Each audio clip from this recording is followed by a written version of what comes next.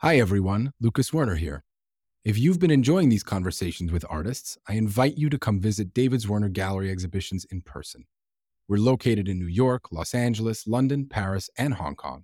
New exhibitions open each month. Plan your visit at davidswerner.com.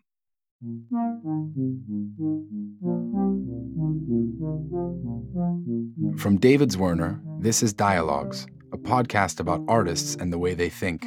I needed to create spaces that were my standard, even if that standard was completely fantastical or totally out of this world. I don't feel at home in the world very much. It can be like a really hideous experience. So I wanted to make a place where I could be at home. I'm Lucas Werner, and every episode features a conversation.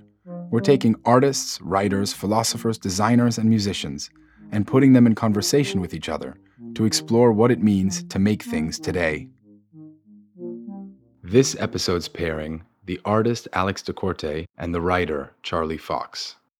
So Charlie and Alex, first of all, just thank you for doing this. Maybe the first thing, Charlie, you've for a long time been interested in a kind of fantasy realm, or at least in the kind of self-transformation. Yeah. And I'm curious how that began. So like, where does the monster interest come the from? interest in monsters. Yeah, that's deep. I mean, like, it's so deep. Hang on. Let me think. I need to have like a classy origin story here. Or an unclassy one. How I became a monster. I think a classless. Yeah, a classless story, a dirty story, Exactly, filthy a smutty story. I don't know, man. Like, I mean, I remember when I was like 5 or 6, like on the weekend, I would like dress up like a vampire and like have like blood running down my face, fake blood, and just kind of stalk around in my parents' back garden, like fully devoted to like this thing of being a vampire. Or, you know, looking at like getting like a werewolf mask in the post and like just sitting in my room wearing that and just feeling like really good. Was your family, your mother or father, were they into horror movies or? No, I don't think so. I mean, no, I don't know. Like, they didn't discourage it, and I was really into Disney as well, and I really like the scary parts of Disney, and I think that freaked my mom out a little bit. She thought that was a bit like odd, like to really like be into Cruella de Vil as like a figure, and I think that she was. I can relate to that. They're the most fun. Yeah, they're exactly. having the most fun. They are. They're having fun. They're really like they're apart from the normal world. You know what I mean? Right. They're these figures who are like, fuck you, I'm gonna do this. Like Cruella de Vil's gonna go and live off in like Hell Hall, her amazing house with the dying trees that looks like something from like a Roger Corman Poe film or whatever, and just sit in bed and smoke cigarettes and like dream of that she wants to be an artist or whatever, that she wants to make this amazing garment. It's like the red shoes. It's like Edward Scissorhands. I'm just thinking like, yeah, I do remember re-watching the trailer for Edward Scissorhands on VHS so much that the tape wore out. And I really like the thing of being scared by these people and being drawn to them at the same time. I knew that it was a kind of love that I was feeling for them that I didn't get off these regular people. Like I wouldn't get off of like Hercules in the Disney film because he was just like a hunk. And I didn't, because I had, problems with, and still have problems with my body, like, physical ailments and conditions and things. So I always felt, even on some, unconscious level, like not like a level that you purposely feel, but a certain world isn't accessible to you. Like an ordinary world where you can maybe run really fast or do certain things with your hands, or like, know how to tie up your shoes or something, which is something I still don't know how to do. My hands don't work well enough for me to do that. Like it just precludes you from certain things. And so you have to kind of create your own royalty and fall in love with these other figures. So like every time I see the devil from Fantasia, or I see, Boris Karloff as Frankenstein, my heart like throbs in a delicious and disturbing way. And I like that feeling. How I came to your guys' friendship, or came to sort of discover it, was this piece that you wrote about Frankenstein and about slow graffiti, I think in the New York Times, right? It was a Times piece. Yeah. You talked a lot about how that might be, that there's something about queerness in that Frankenstein character, and there's something about that distancing and that sort of intense romance and tragedy that's being captured, and maybe even sort of like in a larger sense, could be identified with a character like that. I mean, that's a great tradition of that, you know. There's a long, long history of there being these kind of other families.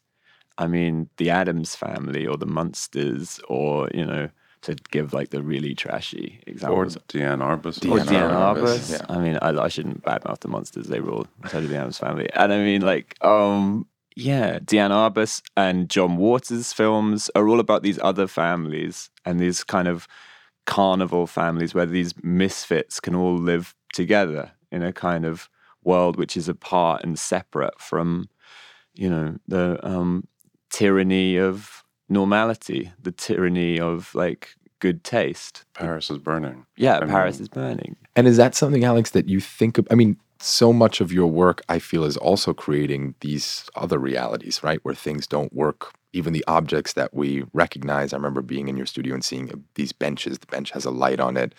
The bench is not to be sat in. And the world is not colored the way we typically expect worlds to be colored. The house doesn't function the way, whether it was the haunted house, you know, doesn't function that way. Are you sort of aware of constructing this totally other realm or wanting to inhabit it when you make the work? I think if you have ever been marginalized, you get used to living on the periphery and understanding how the center, how the normative behavior works, how it functions.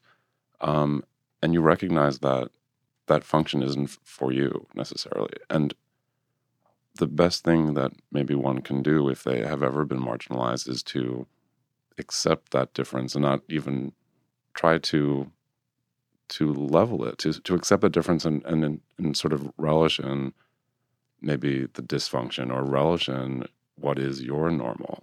And so I don't see a chair with a light on it as absurd or unnormal or against the standard. I think of it as just a hopeful proposition for what is my reality. How do you cultivate, I would even say, the sort of strength to stay the course? You know, like, I mean, I think that is what is so powerful about the show that you've curated at Sadie Cole. It's this sort of like consistent, or your book, This Young Monster, this sort of consistent vision for something else. It's good if it makes like the regular people or whatever, makes them nervous or question their idea of what normal is, or makes them realize that the idea of being normal is like a flimsy hologram or something. Do you know what I mean? Like that there is like nobody's body is safe. There's something wrong with everybody's body, and everybody has these like, you know, dark thoughts or weird thoughts. It's definitely like, you know, there are bats in everybody's attic or whatever.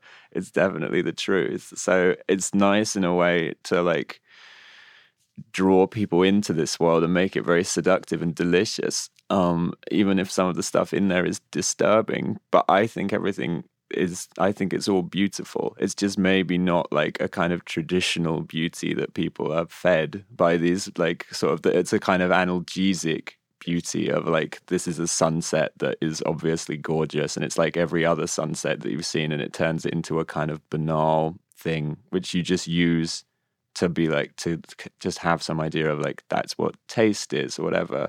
And the thing I like hate most of all is just being in the world in like a sort of numb way. Like I'm trying to make like these delicious kind of perverse worlds where these unruly things can happen. These weird creatures can come out and play. I don't feel at home in the world very much. Do you know what I mean? Like walking along or walking down the street or whatever, like, you know, it can be like a really hideous experience. So I wanted to make a place where I could be at home. You know, you have chosen to work in a very specific place in Philadelphia, in a specific part of Philadelphia. Is that a place where you feel at home? Is there sort of like, what I mean is you've avoided many of the more mainstream, I would say, aside from when we were at Yale together, like since then, basically, you have not engaged, I mean, you know, as readily or in your everyday life with the kind of predictable or more normal way of being. For me, Philadelphia is just where my family is from, so that makes sense to me, you know. And I moved around quite a bit when I was younger, so Like where? What? Well, I grew up in Venezuela, in Caracas, Venezuela, and I lived for a bit of time in Pittsburgh, and then in the suburbs of New Jersey and the suburbs of Philadelphia. And I guess that sort of ricocheting that occurs as a young person when you're trying to trying to get your sea legs, I think, and you're moving around a lot. And for me, I get very attached to spaces. I'm just very sentimental towards objects and how they are, and it's a tendency that I have where I really care a lot about just material things. I needed to create spaces that were my standard, even if that standard was completely fantastical or totally out of this world. And so I still go to that space. So for me, to be in Philadelphia is fine. I could be anywhere, but there's a kind of generative space for me to. There's a literal physical space that's allowed for me to make these kind of fantastical worlds and have that be my anchor. Kind of safe space. Mm-hmm, Yeah. 100%. And it definitely feels, I mean, for both of you, to me, it feels like the studio space and even your shows, I mean, the show you're cured, but the shows that you put on are also kind of like creating a home for yourself on some level. I mean, is that sort of a fair? Yeah, I mean, I've been thinking about that Deborah Cox song, Nobody's Supposed to Be Here. And the very first two lines are, how did you get in?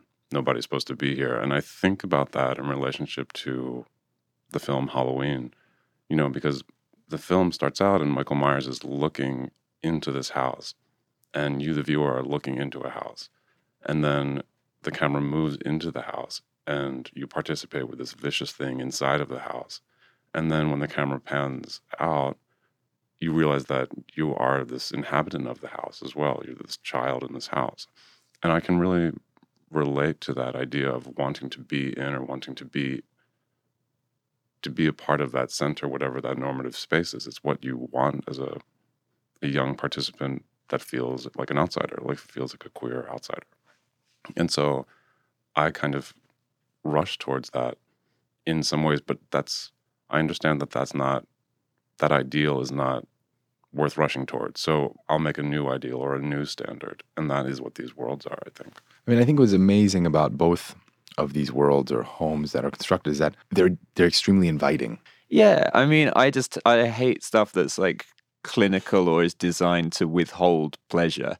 You know what I mean? Enough things exist in the world To withhold. Yeah, which don't give me pleasure or I find torturous or boring or whatever. What would be some of those things? What would be some of the things? Oh man, there's so many. Cars. Like I just like looking at a car is just depressing to me. Cars, like cheese. Like You don't like cheese? I hate cheese. Man. You hate cheese? Yeah, I hate cheese. Oh, like, man. I know that I'm missing out on friends. missing out on a whole galaxy of pleasure, which I like. I understand. I hate the word. I hate the color. Like, do you know what I mean? I hate the color. I hate banks. So many things. Like, it's not like I don't have a considered list of hates. I should be really principled and say like I hate something of. I hate things that are just designed to be like numbing agents or whatever. Fuck all these things that don't give me pleasure. I really want to do something that is like almost like a drugged reality, like a heightened, like a hallucination of the world, or like a world that doesn't exist, so that you have to make it real, so that you can like live inside it and feel good in there. Even with propositions of spaces that are seductive or psychedelic, there can be critique. There's ways to pull you in and then to zap you. For me, to present a space that is actually really garish or really overly saturated or overly saccharine is one way to say maybe your taste isn't what you thought, or also to privilege bad taste. I mean, that's what John Waters does. It's sort of like to kind of embrace the things that are taboo or the things that scare you. Because what is a world that keeps out taboos or things that scare you? To me, that's a really boring fucking world. What is the interest in sugar? Like it feels like that's something that just became an obsession of some kind. The work that you're referring to, which I did maybe 10 plus years ago, was this work where I was cooking down bottles of 2-liter soda, Coca-Cola, and Cherry Coke, and in its distillation, the color would become really saturated and also become a syrup. And I would paint these Vaseline walls, little essentially dams of Vaseline that would kind of keep this water, this sort of syrupy stuff from spilling over certain edges, and I would kind of make these floor maps. And my first interest in this idea of pouring on the floor was just kind of questioning how one lives in a space, how one keeps their bodies in a space, and that like we're just so thin. Our skin is so thin. It's just a thin layer around a bunch of blood and meat and ooze, and that it could just explode. And that the same could be said for a 2-liter bottle of Coke. You know, there's just this thin piece of plastic containing in this color or this liquid.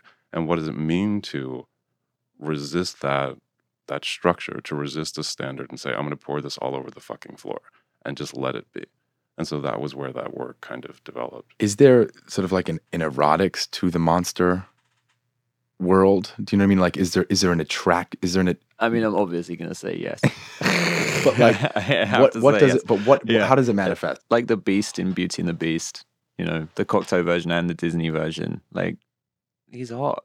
You know it, and she knows it too. And the tragedy of that film is when he reverts back to being like just a white blonde dude. Like, it's a thing of huge sorrow to me still. I still feel like when I was a child and I would watch it, I would be very like distressed by that ending, that he becomes this. I was like, why can't she just marry the Beast? She spends all the time falling in love with the Beast, you know, and then for that to be taken away, it's just cruel and unusual. And Charlie, did I ever tell you about how I had all of the Disney villains painted on my bedroom wall? No. Oh, man. So when I was like 10, 11, 12, it went on for years. It was sort of my like version of Michelangelo's frescoes in the Sistine Chapel, but it was just the Disney villains painted in my bedroom.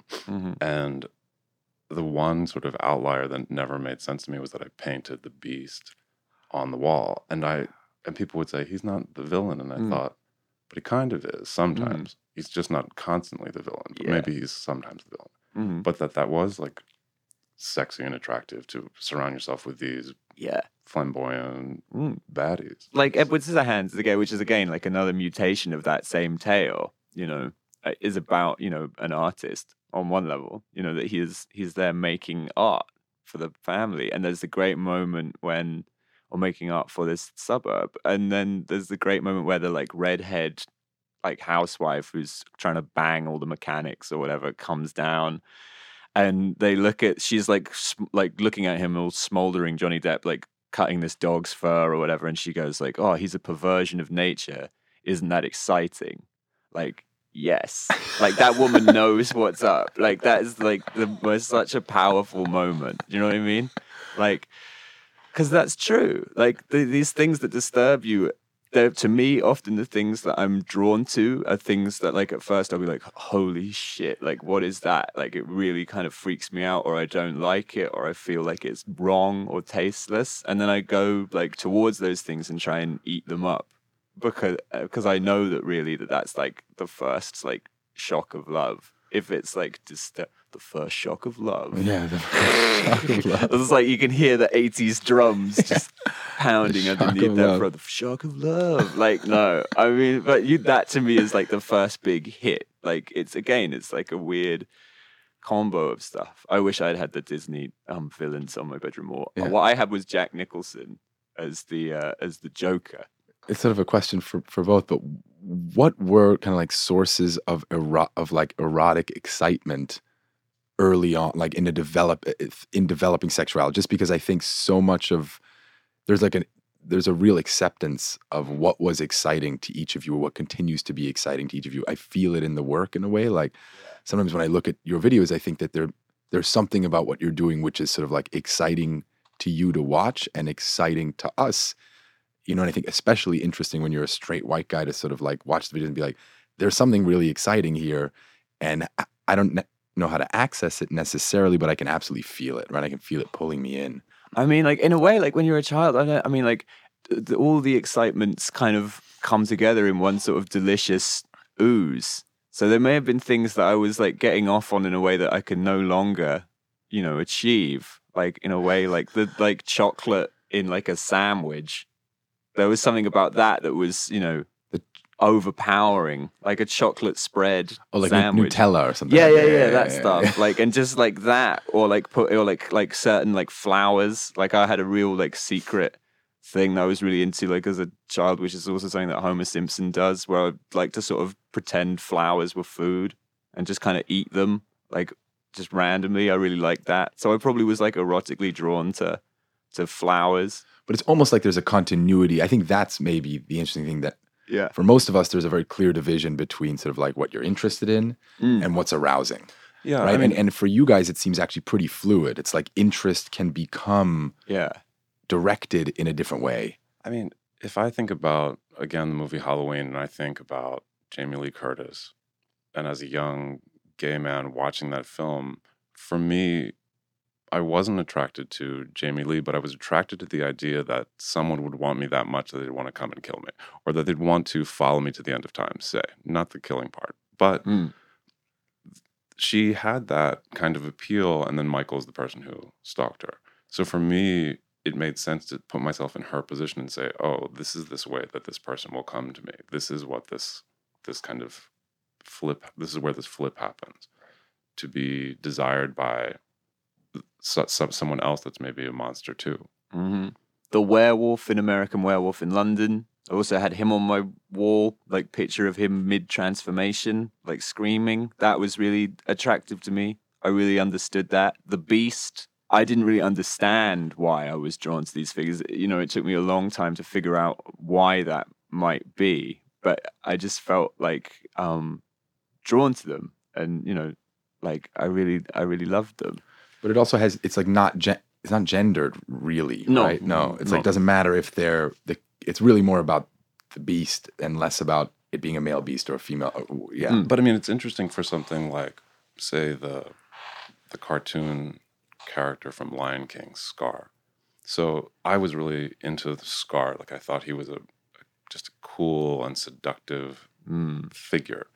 But going forward, you find out that there's this animator who made it was also queer. And so, I had no idea. Andres Deja, and here he's kind of putting himself in this figure. And all of the characters that I was kind of finding myself attracted to were people of his making. Whoa. And so then you kind of realize, oh, I'm folded up into this this kind of path towards a fantasy that maybe we might share in common. I was thinking, Charlie talked a little bit about his childhood, or at least aspects of, and I was curious if you, Alex, would say sort of like what it was like, what the world was like for you growing up. Like you talked about one of your parents is Venezuelan, or both of them are. My father is. And if that played a role, does it play a role now? I mean, what's interesting, I'm sure you've thought about that, is that, you present as white to at least to a, like, I think that there's no like racial ambiguity, but actually there is a biracial, sort of like that is your reality. Yeah. And I guess I'm curious about if that was something if that felt present when you were growing up, and then if there's any way it's present now. Yeah, it absolutely did.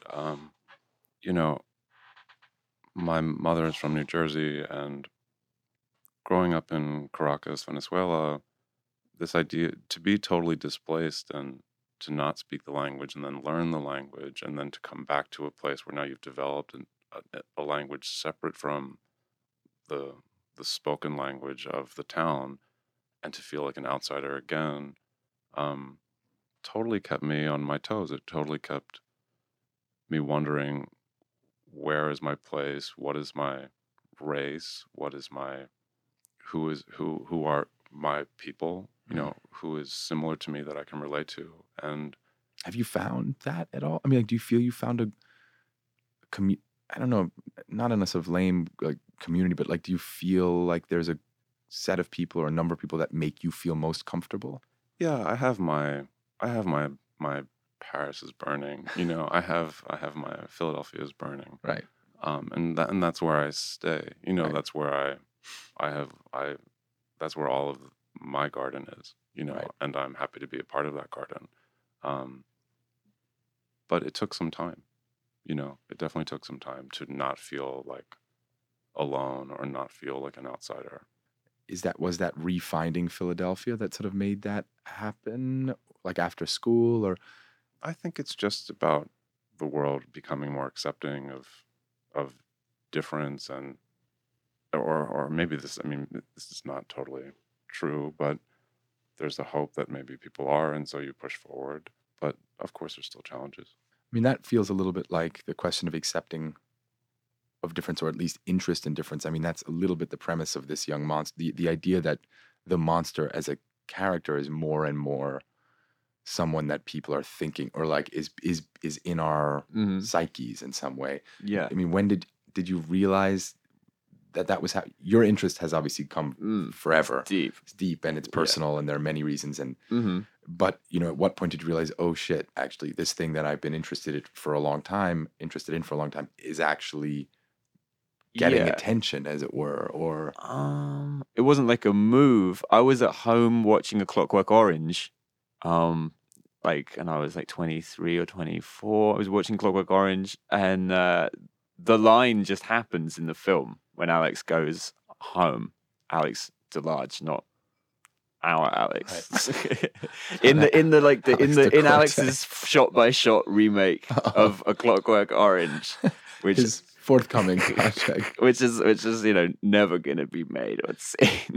But like, you know, I mean, I was watching it, and there's the line when Malcolm McDowell goes home and he's had his behavioral treatment and he's been fixed, and the sort of supposedly fixed by this aggressive therapy and viewing these films and everything. And then there's a lodger in his old house, in his parents' house. There's now this guy, and he refers to Malcolm McDowell as this young monster.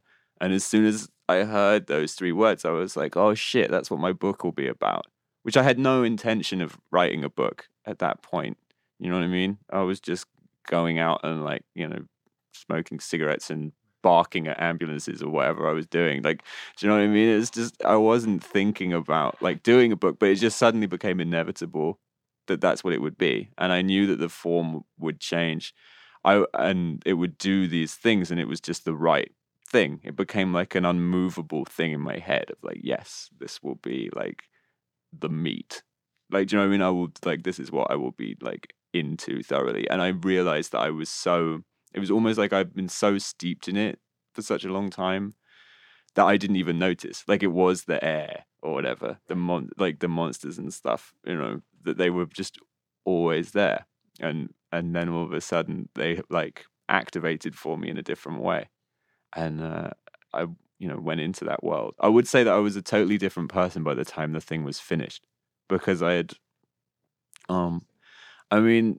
because I'd been through, like, you know, heavy things with my own body and all of this stuff, and feeling like huge alienation just from my own body and in some way my own taste, that I knew I was repressing a lot of things maybe before I started working on the book. And things were maybe like, that perversity was there, that like evil was still there in something, that sort of delicious evil, but the book fully allowed it to like be like this bird or whatever, this thing that was then unleashed. Like, the sort of host body died and the monster just came out. Like, do you know what I mean? Like, there was another part of me that was like wrong, and then that died, and I had like just a different kind of courage by the time it was done. Like, you know, I had like the werewolf transformation had occurred, and I could allow all of this stuff to come out, because it was horrible walking around knowing that you're repressing these things. I'm wondering if you, Alex, had like, if there was a moment or some project or something that, because you also feel to me now as a person when I'm with you that there's no struggle to be anything other than you are, right? And that's a simple thing to say, but it's not true of men. Like, I wouldn't say I'm there fully, you know, but I think I'm attracted, drawn to people who seem to be there more, you know. And I think a lot of people are governed by any more fears about what would happen if they let those defenses down and just accepted whatever came. Yeah, I think that if you kind of see death really closely, and see real tragedy closely, it kind of shakes you. You know, it sort of reminds you that whatever hang up you have, or whatever kind of feeling of difference that keeps you down, is to be put aside, because our time is limited, and to just own what you got, just own it, and rise above whatever fucking bullshit is being thrown your way. And and I certainly don't have to answer that, but is there something you're thinking about in terms of sort of that intimate moment, not in any specifics, but was there like a moment of closeness to tragedy or something intense that Yeah, I would say there's been a couple, countless moments for you, yeah. for me, for sure, And for sure. But seeing, I think seeing, you know, I was thinking about my father and thinking about his relationship to his family in Caracas, Venezuela, and having left, he was the first person to come to the States from his family, and to spend his young adulthood here, and start a family, but always be thinking about that distance, and always thinking back to his family that he wasn't with, and as those pieces of his family go away, what was maybe missed, or what gaps could have been bridged between them. And I kind of try to think about that in my day-to-day, to kind of squash those gaps, or connect with the people I can, and to not let fear govern my existence, even, and so, which is maybe why I'm largely attracted to fear as a language that I operate in, to sort of insist upon confronting the things that keep me in my place, maybe. You think when you say it's sort of a language for you, are you thinking like what would be an example of sort of deploying fear? I'm just curious how you imagine, like when you say fear, what are you talking about, sort of characters or scenarios, or I think it's about, I'm a wallflower. Right. This makes me scared.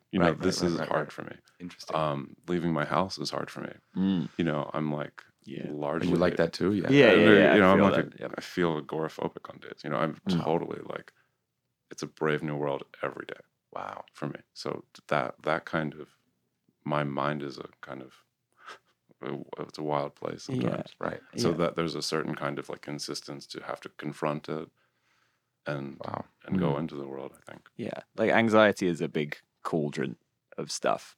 It's definitely like that you're stewing. Yeah, constantly. I mean, there's a lot of anxiety, and anxiety is a kind of negative excitement or whatever, like a weird, like reverse, like a sort of bad lightning or whatever that happens inside you, in the same way that when you get really excited about something. A lot of great titles for Bad Lightning. Bad Lightning. That's the name of my drug that I'm going to do. Lightning. Bad Lightning. Only you have take to it if you're Charlie Fox. Just like sit there and just be snorting Bad Lightning all day. But like, yeah, anxiety is a huge thing.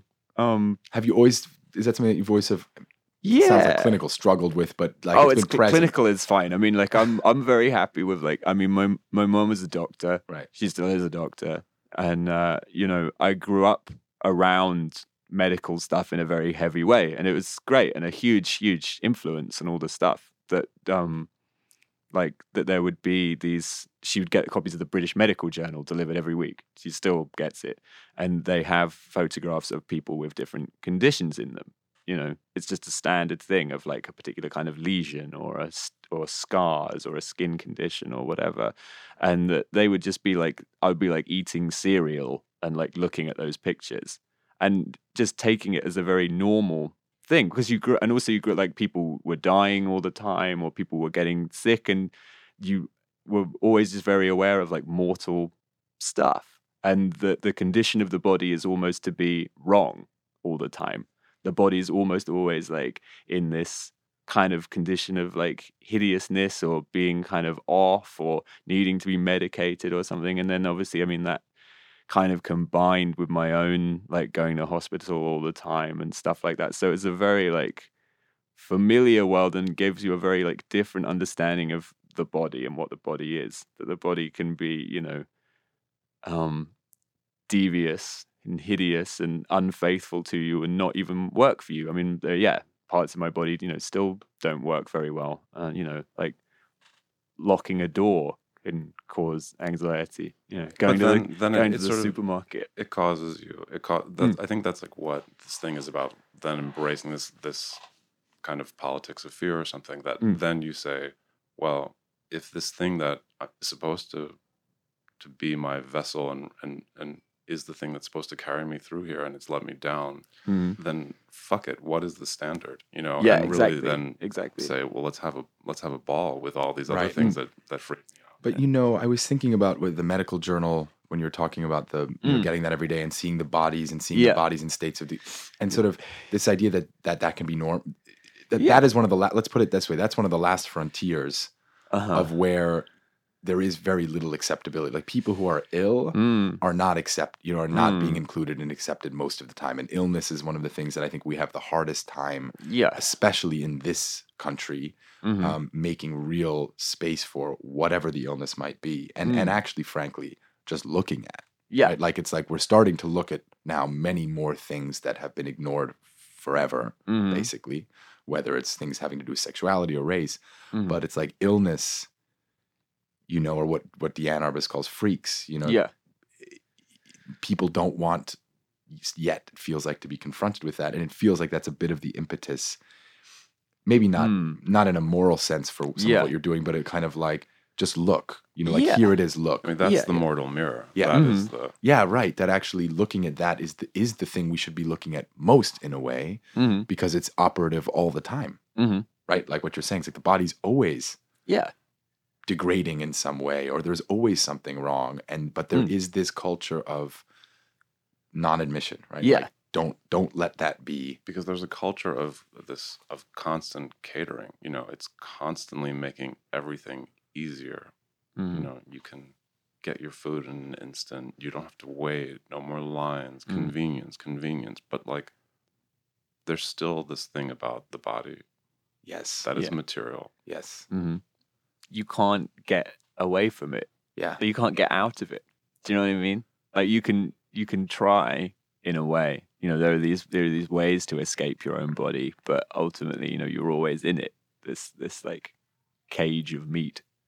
And like people, you know, that like another great title. That's a cool club, Meat Cage. Meat Cage is like the nightclub. By the end of this, it's like a nightclub where like it's very hardcore in the Meat Cage, and like maybe like Slayer is playing like over the top, and there's like flames around the door. That's I mean, it's funny.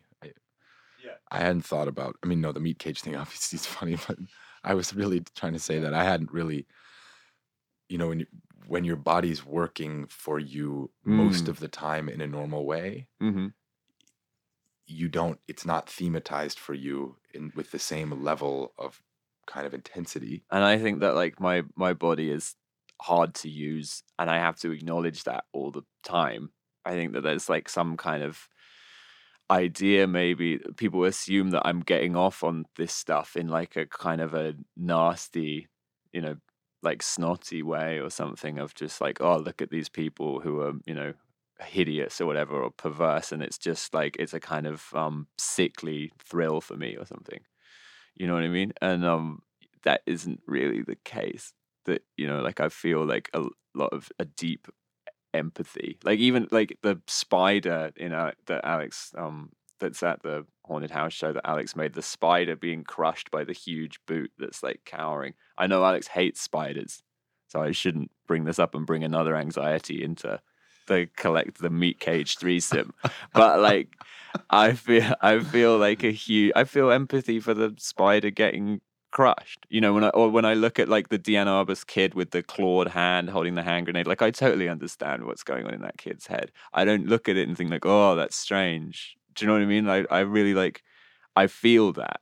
I feel like at that point, like if I was to turn on the TV, I wouldn't see somebody like me necessarily. Maybe the last thing I wanted to sort of just ask about in general and see where it goes is just movies, right? Because both of you have a sort of real deep love for movies of all kinds, horror in particular. Yeah. But I guess in the context of this conversation about, you don't typically watch movies where anyone like a Deanne Arbus character is being represented in any way, right? I mean, that's not the common experience of a moviegoer. And so how do you reconcile the fact that sort of like probably a lot of the movies that you're watching, even that you like, have nothing to do with exploring that? I mean, I'm sure some of them do, but I guess as a mainstream medium, you don't see those bodies, those characters, that stuff as readily, Yeah.